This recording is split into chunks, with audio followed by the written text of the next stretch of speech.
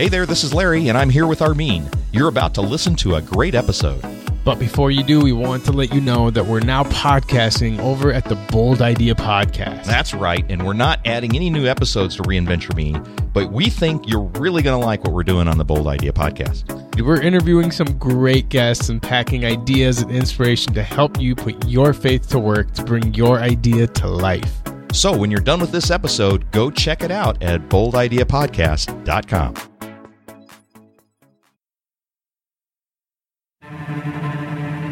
Episode 75 of the Reinventure Me podcast.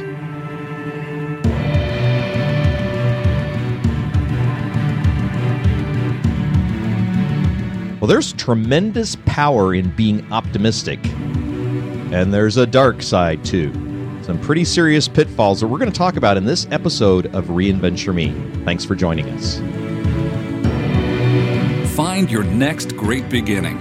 Welcome to the Reinventure Me podcast with your hosts, Larry Gates and Armin Asadi. Hello and welcome to episode 75 of the Reinventure Me podcast, the podcast where we talk about what's next in life. And I'm here, Larry Gates, with Armin Asadi. And Armin, you're sporting a new hat I haven't seen before. I am. I didn't have time to do my hair today. I said this was shame in my voice. It's a bad hair day, Armin. Huh? Yeah, that's right. One of the customers we're working with gave me this hat. So all right. I'm going to wear it. And it's got camouflage on it, so it just makes me look rugged. You do look rugged, That's man. right. You look like you're, right. yeah. Even though I'm a city boy, I don't care. I'm going to fake it till I make it there. Yeah. I expected that maybe you'd bring your shotgun in with that hat. I would go to prison. I'm definitely not allowed to carry guns. Right. Well, I see. Yeah. That was one. For those of you that are wondering, you have to go back to episode 1. You got Armin's backstory there, but I didn't realize you actually had a restriction on you. Oh, yes? yeah. Oh, yeah. Definitely got all sorts of restrictions on me. Up here in Minnesota, the businesses have on their door, firearms are not permitted in this store or whatever. You know, it's always kind of seemed weird to me that a store would have to put a big sign that say firearms are prohibited in the store. Unless I guess you know my friends. They all carry guns. So the government is putting a sign on you that says firearms are permitted on this body. Right? Yep, exactly. Same deal. Oh, all right. This is episode 75. You'll find the show notes for this show at reinventure.me/75. What are we talking about today, Armin? Optimism. Optimism. But the dark side along with the light side. All right. Yes, there's two forces. Yes. The Jedi messed up. This is the Star Wars pre-show edition. Gosh, I know. I'm such a nerd. Whatever. I'm proud to be a nerd, all right? Well, inspire us, Armin. I will. So this is a Helen Keller quote. She says, "Optimism is the faith that leads to achievement. No pessimist ever discovered the secret of the stars or sailed to an uncharted land or opened a new doorway for the human spirit." Boom goes the dynamite. Yeah, that's right. That's right. Well, and Helen Keller ought to know. Yes. You know, a tremendous life story there. She's lived quite a life. Yes, she has. And overcome quite a bit. Quite a bit, and maintained a very optimistic view of that. Now, the thing about optimism, are you optimistic? Well, depends on how you're asking that. I would say I'm a pessimist, but if it's, say, like an entrepreneurial venture that I actually get involved in, I'm very optimistic. If you're involved, you're optimistic. Yes. If anybody else involved, you're pessimistic. No, I'm not the type of person that walks into a situation and always sees the positive side of things, right? I see where the problems are and I want to fix them. I see whatever. I just see negative things a lot of times, right? I can be very optimistic in terms of I get a project, I know I can get it done. We start a business, I know we can make it successful or whatever, right? Even when we hit challenges, you persevere through it. You know that you can. Yeah, so I have a perseverance type optimism, but I don't have rose-colored glasses on. Yeah, one of our earlier episodes, you described yourself as not being optimistic, and so that was why it surprised me a little bit because I do see that optimistic side of you. I think you're actually very optimistic. But what I do see is what you described there is when you look at a challenge, a situation, you see the ways in which it can be improved. Yeah. I see a very high improver temperament inside of you. And yes. That's why operations and all that is really your forte. Yeah. Because there's, lots of things that can be improved there. Well, we're going to talk about optimism, and it isn't just the happy-go-lucky stuff. There's actually some, good research around optimism we want to talk today about, and it's not all that it's cracked up to be. Yes, and that's my favorite part of this is going to be the pitfalls. Of course, we talk about the power of optimism, and we're going to talk about the pitfalls of optimism as well. There's both a light side and a dark side, and I consider myself a over-the-top optimist. Which means I probably spend more time in the pitfalls than I do in the power. Hey, that's our personality type. So yeah, I understand it. It is. Well, there's all kinds of optimism we need to talk about. And researchers, it seems like if you're a psychologist and you're studying something, the way you make a name for yourself is to find a new type or a new way to categorize something. Right. And so you'll probably find as many different categorization of optimism as there are researchers out there that study it. But a few of them that are helpful, I think, in the literature, at least to think about it. There's a thing called dispositional optimism, and that's the idea that overall, on the whole, there's going to be more good things that happen to you than bad things. And it's just, in other words, you just got this rosy personality. Everything's going to work out in the end. Everything's going to be fine, and you meet people like that. And I'm probably fairly dispositionally optimistic. Generally speaking, things are going to work out better than they're not. And I tend to focus more on the positive in that way. So I think that that's true for me. I like that. All right. What's another one? Comparative optimism. Now, comparative optimism is kind of like maybe a little bit about what you just said about if I'm involved in this, it's going to work out okay. A comparative optimism basically says that if it's between me and somebody else like me, I'm more likely to be successful with it than they are. You compare yourself to a similar person and you go, I'm okay. It's like the Lake Wobegon effect, which people have talked about. I have no idea what that is. Garrison Keillor. You familiar with Garrison Keillor? Oh, my goodness. Mr. Millennial, we got to get you some education here. Garrison Keillor, the great storyteller, talks about Lake Wobegon in Minnesota, and he has this fictitious town. And he describes this fictitious town where everybody is above average. Okay. Now, of course, you can't all be above average. Is this above average intelligence? Yes, above average in looks, everything? Intelligence, anything. Oh, okay. But his point is, if everybody's above average, then of course something's wrong because you're all average. Because, it ought not to be that way. So comparative optimism is a little bit like that. If you get two people that are comparatively optimistic, they're both going to say, I'm better at this. So for instance, you get two people, a husband and wife, you ask them who's the better driver. They both say, I am. Well, they both can't be the better driver. Somebody's got to be better, right? My wife and I do that all the time. And I am a better driver. Of course. And one of these times we're going to get her and Anna in here for a rebuttal for everything we've ever said. She's just more law-abiding driver. Oh, okay. She's not skilled. She doesn't have a gun rack in her car. In other words. Exactly. All right. And then there's situational optimism. So that's where you expect good things to happen with a certain degree of control. In other words, so if the situation looks like this, I expect a good outcome. And that's, a reasonable kind of optimism. For the controlling personality types. For controlling personality. Yes, exactly. And you could be a realistic optimist. And that is when you know enough information. Then that's you. This is me. Yeah. And that's a healthy form of optimism, is that you say, okay, as long as I know a certain amount of information. Now, part of the problem comes with realistic optimists is that some need to have so much information that they actually never actually do anything. That you described me. Yeah. So that's a problem that's different as well. Now, all of this has an overlay that where you can create optimism bias. Yes. And that's really where you start giving weight to information when it's favorable to you. So if you're expecting the outcome to be good, you're going to expect that the information is good as well for you. So, for instance, here's an optimism bias example. You could tell somebody that smoking creates lung cancer and is tied to lung cancer, but they'll smoke because they don't believe they're going to be the ones that are going to contract it because it's not favorable to them to do it. Right. Gambling, you could do the same thing where you're going to lose money or you're going to get addicted or you're going to whatever, and you don't ever actually think it's going to happen to you. Right. All right. So that's ignoring the reality because you're optimistic that you are somehow able to skirt. Bigger, better, stronger, wiser. Whatever. So I will not get addicted. Right. So there's lots of kinds of optimism, but that's probably a pretty good overview. So, I mean, okay, I'm most eager to get to the pitfalls of optimism because I kind of briefed over it and I know that's my favorite part. But before we do, let's start on the positive side for the optimistic people out there and talk about the power of optimism. What are the good side, the strong sides of optimism? Yeah, if you are a naturally optimistic person or you incline yourself toward optimism in the ways that we've described, there's some great advantages you have. You're more likely to persevere when there's a trial because you're going to see that, hey, I can get through this. I've got through worse things before. And you know what an optimist sounds like when they're under trial. So you're more likely to persevere. Yeah. You're more likely to attract people to help you because people are drawn to people that have positive energy rather than those that always see the dark side and is like the sky is falling and all the rest. Right. You're more likely to get optimists are more likely to help optimists. Yeah. And you're likely to get help that way.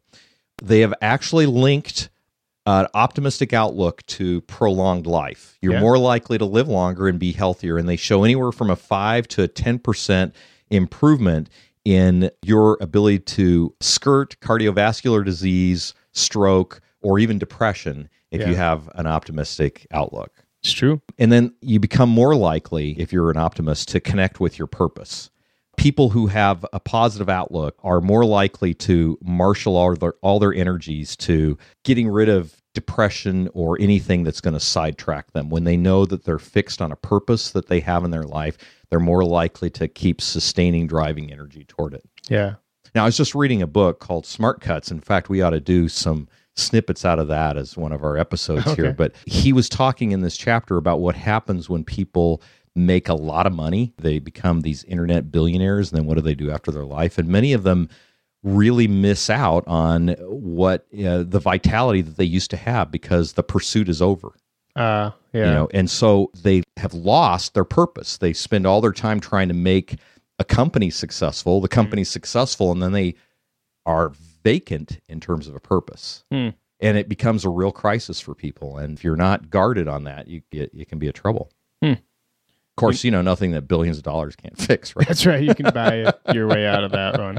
You know what's funny is you make me think of my friend Bob. Everybody knows him as the most positive human being to have ever walked the earth. And it was so interesting because his company that he works for, which is the largest recruiting firm in America, so it's just this multi-billion-dollar organization, sales heavy, right? So they bring me in, do the train the trainers type thing with them. And man, and beforehand, I met and got some information and about the company. And this company has terrible turnover. I mean, they lose 73% of their people within the first 18 months. Wow. Of working. And Yikes. They have thousands of employees, right? And I went and got to experience a little bit of it. And then there was one of the sales managers or whoever came in, and it was just, oh man, it was bad. Brutal, everything you see about what you shouldn't do as a leader, I watched him do. I mean, he was demeaning, condescending, saying if you're not working 15 hours, you're out. He was one of those guys, and I just 15 hours a day? Yeah. Okay. And I just sat back thinking, oh my gosh, this is the worst thing I've ever experienced, And then, but every time I talk to Bob, he's so positive about everything, And then, but then you look at him, he's one of the very, very, very few that lasts 5 years that he's been in this company. He's been offered everything that this company can offer, his own territory, his own office in a different state and all this stuff. But it's just because no matter how bad his environment is, he's so optimistic, he never lets his environment break him. He always breaks the environment. He's that guy. Well, that is the power of optimism, is it creates this resilient shield, this flak jacket in a way that keeps any of the flak, the shrapnel and everything else that are going to come at you. The world's exploding, but you're safe behind this cushion, right? Of course, the problem, which we're going to get into a little bit, is that you can't always see things clearly when you're covered so richly in this texture of optimism, because it's a lens by which you view the world. So for these optimistic people, I mean, just me sharing that story about Bob, what do you think would be some threats to people like Bob, the optimistic people? Well, there's always reasons to have your optimism depleted, and those are the threats to optimism. And one of the hardest challenges for optimistic people, and even people who are perhaps just a little bit more in the middle, maybe just pure straight realists. They're not quite pessimists, but they're, just they could tend toward pessimism or optimism. Right. Would be negative people. People that are just, always looking at things from a glass half empty perspective, and they're always seeing the downside and stuff, because a lot of that is just driven by fear. And the one thing about fear is it's boundless. There may only be several ways in which something can succeed, but there is an infinite number of ways in which something can fail. Yes. And so the pessimist focuses on all the possibilities of failure, whereas the optimist focuses on all the possibilities of success. Now, they might blow those out of proportion, but there is a difference in orientation. So that's one of the biggest ones. Certainly, even though optimists are more likely to be able to sustain themselves and persevere through trial, any long engaged period of difficulty can be taxing for an optimistic viewpoint. I mean, you start to encounter tragedy after tragedy after tragedy, and it is hard to keep a positive outlook, because one of the things that tragedy does do is it starts to focus your attention on the adversity. And as soon as your attention is focused there, you start to see more adversity. It isn't like the adversity wasn't there. It's just become, you're more sensitive to it. And so the prolonged adversity and in a difficult time can keep optimism at bay as well. Yeah, it becomes just your perception of life. So you stop looking for the good and start looking for the bad, and that becomes your reality pretty quickly. It does. And if you're not careful, it'll morph into the third threat that I think is pretty predominant. And I think really part of the challenges that people who have a more pessimistic outlook have is shame. Yeah. You think that it's the world is broken because you're broken, and that there's something wrong with you. Yeah. And that's, we talked about shame in one of the earlier episodes, but that's a real thing that keeps you, I think, from being optimistic. It's so true. Sure. I've watched so many people who didn't have a lot of love growing up from their fathers and mothers. Yeah. They were just loved in a terrible way. Yeah. And shamed. We talked about that when you talked, one of my favorite episodes. But it's they convince themselves that they're unlovable. And even when people come into their lives who truly do love them and go out of their way to love them, they think they're being patronized, or they think they're, I don't know, whatever it is, but they push people out of their life thinking that what they're doing with them is fake or whatever. Right. And they're creating that unlovable reality, which is so weird to me, but it makes sense.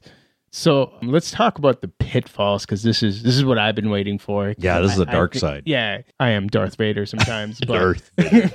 So pitfalls of optimism. This is a point a lot of people miss about optimism, and I think this is something that everybody considers optimism to be half glass full, rose-colored glasses, everything is good, but they miss this part of it. So this is what I'm really excited about. Can you just tell me a little bit more about this than what we talked about earlier? Yeah, there's a lot of dangers in being optimistic, and I will share this only from personal experience, because I've encountered a lot of these. And it's, if you're not careful, if you don't know about these, you won't stop yourself or know to stop yourself or to put on the brakes about it. But one of the chief pitfalls of optimism that I have personally experienced is a persistent underestimating the effort it's going to take to do something. Because you just, you always think, there's enough time, or it's not going to take as long as it does. And then what happens? And this is where I have, for 30 years or maybe longer, have really wrestled with this, is then what happens is it becomes the seed of procrastination. Because as soon as you believe, I can get that done and I can see exactly how to do it, and I can crank that out in an hour and a half, you go, well, I don't have to do that hour and a half right now. I could do that hour and a half tomorrow. And you kind of think that the wind is always going to blow strongly in your sails. That came really naturally. I feel like you've had that conversation all the time. And what ends up happening then is you go, well, all right, I'll do it tomorrow. And then when you have that period of time, you're thinking, okay, I'll get to this. And then you get a flat tire. Yeah. Or something happens that just totally wipes out what some unforeseen circumstance just totally wiped it out. Yeah. Or you get into it and you realize, I don't have this piece of information I need to have, or it's taking longer than I thought I did, or, you start to get into a panic. Yeah. And that's a big problem. is you just start underestimating the effort because you're just like, it's easy peasy, you know?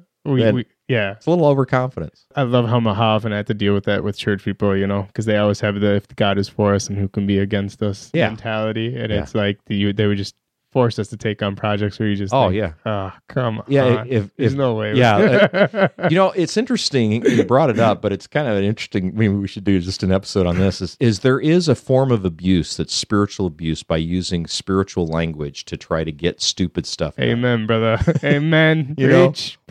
We're like, if God is in it, then by golly, we should just jump over the cliff and he's going to rescue us, you know? And that's basically what Satan told to Jesus, hey, strike your foot against this stone and, hurl yourself over there. His angels will take care of you. That was like, wait a minute. But we do that every day in church when we tell them, So, all right, I'll get off that soapbox. But that is that kind of optimism, and it's not a realistic view of what something might take. We overestimate the effort. I love that. So, okay, what about taking inappropriate risk? That's one thing that you talked about that I really like. Yeah. So we will tend to get overconfident. We'll get a little bit cocky because, hey, it'll happen. We can make it happen. I can pull a rabbit out of a hat. All right. And so we end up doing stuff that we shouldn't be doing. Mm-hmm. I read Daniel Kahneman's book, Thinking Fast and Slow, this year. I think I mentioned that to you earlier. And he says this in that book. I thought this was really good. Most of us view the world as more benign than it really is. Our own attributes as more favorable than they truly are, and the goals we adopt as more achievable than they're likely to be. We also tend to exaggerate our ability to forecast the future, which fosters optimistic overconfidence. And that's just it. He's nailed it right on the head. And we become so optimistic about stuff that we can't control. And we think, it can happen. And what ends up happening is that we end up taking on risk without looking at it. Yeah. And it's all because optimism has driven us to that. Yeah, it sounds like an entrepreneurial venture. It is. Entrepreneurs have to have optimism or they will not get through. You cannot find a pessimistic entrepreneur. It's true. You cannot. It's true. If you are a pessimistic entrepreneur, we want you on the show because we've got to dive into that conversation. We'll get them on a clinic. Oh, I'd love to have that'd be that great, combo. wouldn't it? Yes, absolutely. I defy a pessimistic entrepreneur. Yeah. And at the same time, they become blind to looking at the risk because they believe they can do it. And you have to have a certain degree of confidence in order to take some of those risks. But how well do you measure it? It's so weird because it's their pessimism. They build something, they create something, whether it's a product, a software, a service, or whatever it is, and they see how good it is based on their opinion. And that's it. It's like no one else's opinion matters. And you just want to shake them and say, you're not going to buy your product. Somebody else is. Yes. You have an end user. Yes. You have a customer. Yes. It might be worth getting their opinion rather than being so confident in what you have, because they might not be willing to pay for it. Yeah. I remember a conversation I had with a client of mine. We got into the conference room and he started talking about his product. And he says, Larry, what do you think about my product, my baby? Yeah. And I said, it doesn't matter what I think. Yeah. And he looked at me.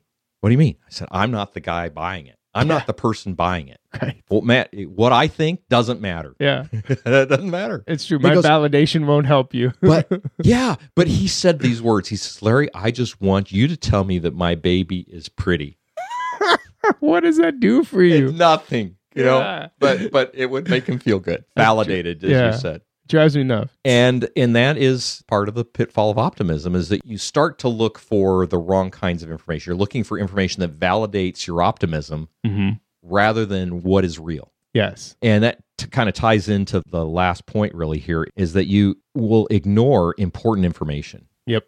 And that is because you are looking to, like we just talked about, validate what you've concluded. And anything that's to the contrary of that means you're going to have to rethink it. And that is a threat to what it is that you've put out there. And that's the problem optimistic people have, is they're not used to dealing with those threats, especially if they're self-imposed.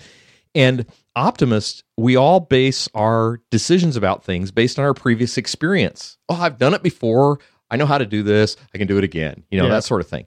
So optimists are really good if the environment is stable. As soon as you create an unstable environment or ask them to do something that hasn't been done before, they don't know that they're not good at forecasting that. Yeah. They think that they're good at it, Yep. but all the equations have been changed. Yes. And the problem is now they don't know what information to look for because they're basing it on some experiences that don't map Sure is. to the new environment. It's a good description. That's the problem. That's the problem I have, and perhaps you have too at times. We have to be aware that we're going to do really well if it's a similar thing that we've gone through. If it's new, then it's time to slow down Yeah. and ask some of those tough questions that might not be what you want to do. Yeah, right? I'm definitely not that guy. I'm the other side where I collect too much information because I'm pessimistic. But my partner and I, we create a really good balance. Is that all of it for the pitfalls? Yeah, that's enough. Okay. So here's what We could go on and on with pitfalls, I'm sure. I know but- I could. That's why I wasn't chiming in because I'm the master. But I want to know personally, how do I increase my level of optimism? Because I really do lean more towards the pessimism side. Yeah. Well, there's lots of ways to do this. Actually, I wrote down a few thoughts on how to increase optimism because I think it's something that we can all gain from. Yeah. As long as it's realistic optimism that we've been talking about, we can all get a little bit better at it. And it's interesting. I wrote down a few ideas of things that I think that I've used that help me stay and become and sharpen my level of optimism. But I went out into Google and thought, I'm going to see what other people have to say about this. And actually, the advice is all over the board. So take what I'm going to tell you with your own grain of salt, and if you can find something helpful in it, go for it. I'll tell you if I'll actually do it. All right, you do that. All right. So the first one is to associate with positive people. I mean, we already talked about negative Definitely. people are the number one reason you'll lose optimism. And it is a bad apple does spoil the whole bunch. And negative news fosters fear. Yeah. More than optimism fosters success. I mean, it's infectious. It's like a viral disease. And you get around fearful people, game over. It's true. You have to isolate yourself from it. And as Jim Rohn said, you're the average of 5 people you spend the most time with. Yep. So go spend some time with better people. That's literally one of my strategies. I kid you not. Oh, I believe that about you. I have to. Yeah, I believe that. I will do head spin downwards really quick if I'm not. What else? One of the things that I think also increase your level of optimism is focusing more on the future than on the past. Right. And more on the forgetting what lies behind, as the Apostle Paul said, and pushing forward to what lies ahead. Yeah. You know, when we think about our thought life, where do we spend most of our time? Is it in the past? Is it in the present, the future? Yeah. Now, pessimists spend a lot of time thinking toward the future as well, but their thoughts are fear. Yeah. Based out of fear. What could happen to them that might cause something to go? So when I say put your thoughts toward the future, it's really putting the focus on purpose, like we were talking about before, rather than the fear-based stuff. Yeah, I used to do that quite a bit. I always thought backwards. I always just dwell on the past. Why did it happen? How did it happen? I would just let it fester up in me. And it's weird. It took several years and partially being saved, that helped. That it helped me to see those situations that were bad, to say, all right, stop looking at what happened, how it happened, why it happened, figure out how to fix it.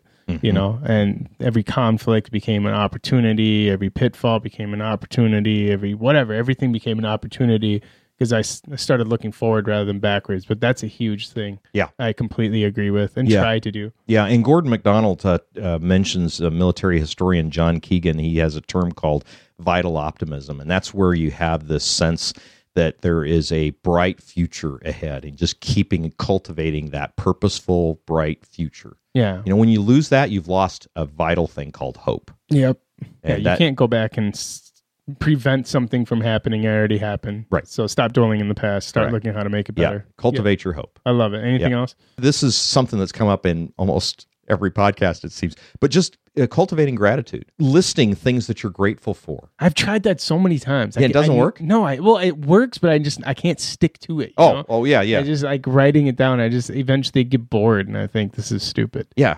because I'm a pessimist. I use things as a to-do list manager. Yeah. And so I put a repeating event on Saturday mornings that is to write a thank you note every week.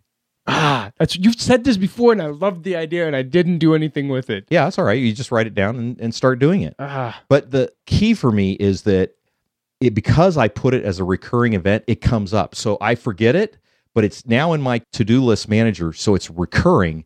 It pops up, and I go, oh, yes, I got to think about somebody to thank. I'm putting it in my calendar Because right now. I I'm not wouldn't- ignoring you. I would not have done that if I had just left it to, oh, that's a good idea. It had to be a reminder for me to pop up. And when it pops up, it's not like somebody necessarily comes to mind right away. I have to sit there and think, okay, what interactions did I have this past week and who do I want to be thankful for? So that's another one. Here's another way to increase optimism that I learned from Larry Crabb a long, long time ago. Larry Crabb is a psychologist, and he said his rule of mental health is only to take responsibility for the things that you can control. And if that's a great way to maintain optimism, is not feeling like you're responsible for stuff that's outside of your control. Great way to cultivate your optimism. I like that. I kind of missed that last part because I was putting in the note to write a thank you note. That's all right. I just kept rolling on with it. You did really well. You didn't even need me to look at you on that part. Here's one more, and this is a little bit strange, but I think we talked about this in one of our early episodes. Ooh, I like Eat strange. the toad. What? Eat the toad. Okay, I remember talking about this because it's that weird, but I don't remember what that meant. Yes. Nicholas Champfort said, swallow a toad in the morning and you'll encounter nothing more disgusting the rest of the day. And we talked about this earlier on, and we talked about how to beat procrastination, episode 70. There is something that you are avoiding. There's something that I'm avoiding, some big thing that we don't want to do. Get up in the morning and do it. Yeah. You will feel more optimistic the balance of the day because you got the big thing done. Yeah. It releases endorphins. It makes you feel better about yourself. And when you've got a better view of the world, or when you exercise, you're just releasing those endorphins. You cannot not be more optimistic about your outlook. You know what's funny? I think the biggest thing I find people avoiding, and that's why we did the conflict episode, is that people avoid conflict more than anything. And I literally don't meet people that get eaten up more by anything else other than conflict that they have, and they avoid it for weeks. Yes. And if that's what you're avoiding, that's huge. So that toad. If that's right. That may be the biggest toad and most helpful toad for you to eat, is just lean into the conflict that you're having with someone. Ooh. And you'd be surprised how well people respond to you just having conflict with them and just getting it over with, because that could change your day. Rather than dwelling on the negative, see how positive it can be. That could be a huge optimism strategy for people. That's great. Well, I got a bonus one, and this is going to come really easy. Okay. You want to increase your optimism? Oh, no. All right, ready for this? Oh, no. Just get older. Oh, okay. I was like, what is it going to be after eat a toad? I just had a birthday this last week. But you know what? Studies show that as people get older, they tend to focus on more positive things. They're more likely to carpe diem. Yes. And seize the day, because they probably realize that there are fewer diems left. Yes. So they're going to make the most out of everything. And studies have shown as you get older, you tend to get, now, mileage may vary, but you tend to get more optimistic. So just get older and enjoy the days that you have. I totally agree, because I think one of the things I realized from getting older is you worry about so much stuff that's so pointless to worry about. Right. But you realize it more and more the older you get, so you start worrying less and less the older that you get. And now you took us back to the point that I made that you weren't paying attention with, is focus on the stuff you can control. So Naturally. There you go. It all ties together. Learn how to listen better, Armin. So challenge me. Yeah, challenge you. Yeah, all right. I'm going to take this. Okay, so you already took one of the challenges. You put your little... I did. Thing in the, I literally put it while we were talking. I watched you. Oh, okay, good. That was good. Is that the challenge? No, that was... Well, one of those might be challenge, but I was just going to suggest that our listeners think about the most optimistic person that they know. Okay. And make an appointment to spend some time with them. I will introduce people to my friend Bob. There you go. A.K.A. Breezy. A.K.A. Breezy. Because his life is always breezy. That's why I call him Breezy. He's got t-shirts. Well, we are unfortunately out of time on this episode, but we do need to press on and say goodbye to our listeners. Armin? Yes. Thank you for joining us. If you like what you heard here, please check it out at reinventure.me/75, or find us at Twitter at reinventureme, Facebook, LinkedIn, Google+. We're all over the social sphere in every aspect, even include iTunes and Stitcher. So if you guys would do us a favor and just leave us a review, that really helps us, encourages us, and gets our name out there, and that's what we're looking for. If you're looking for iTunes, just go to reinventure.me/iTunes or reinventure.me/Stitcher. And most importantly, if you guys could leave us a question or comment on reinventure.me, or call 612-314-5447. We would be forever grateful. But for now, this is Armin Asadi and Larry Gates bidding you adieu.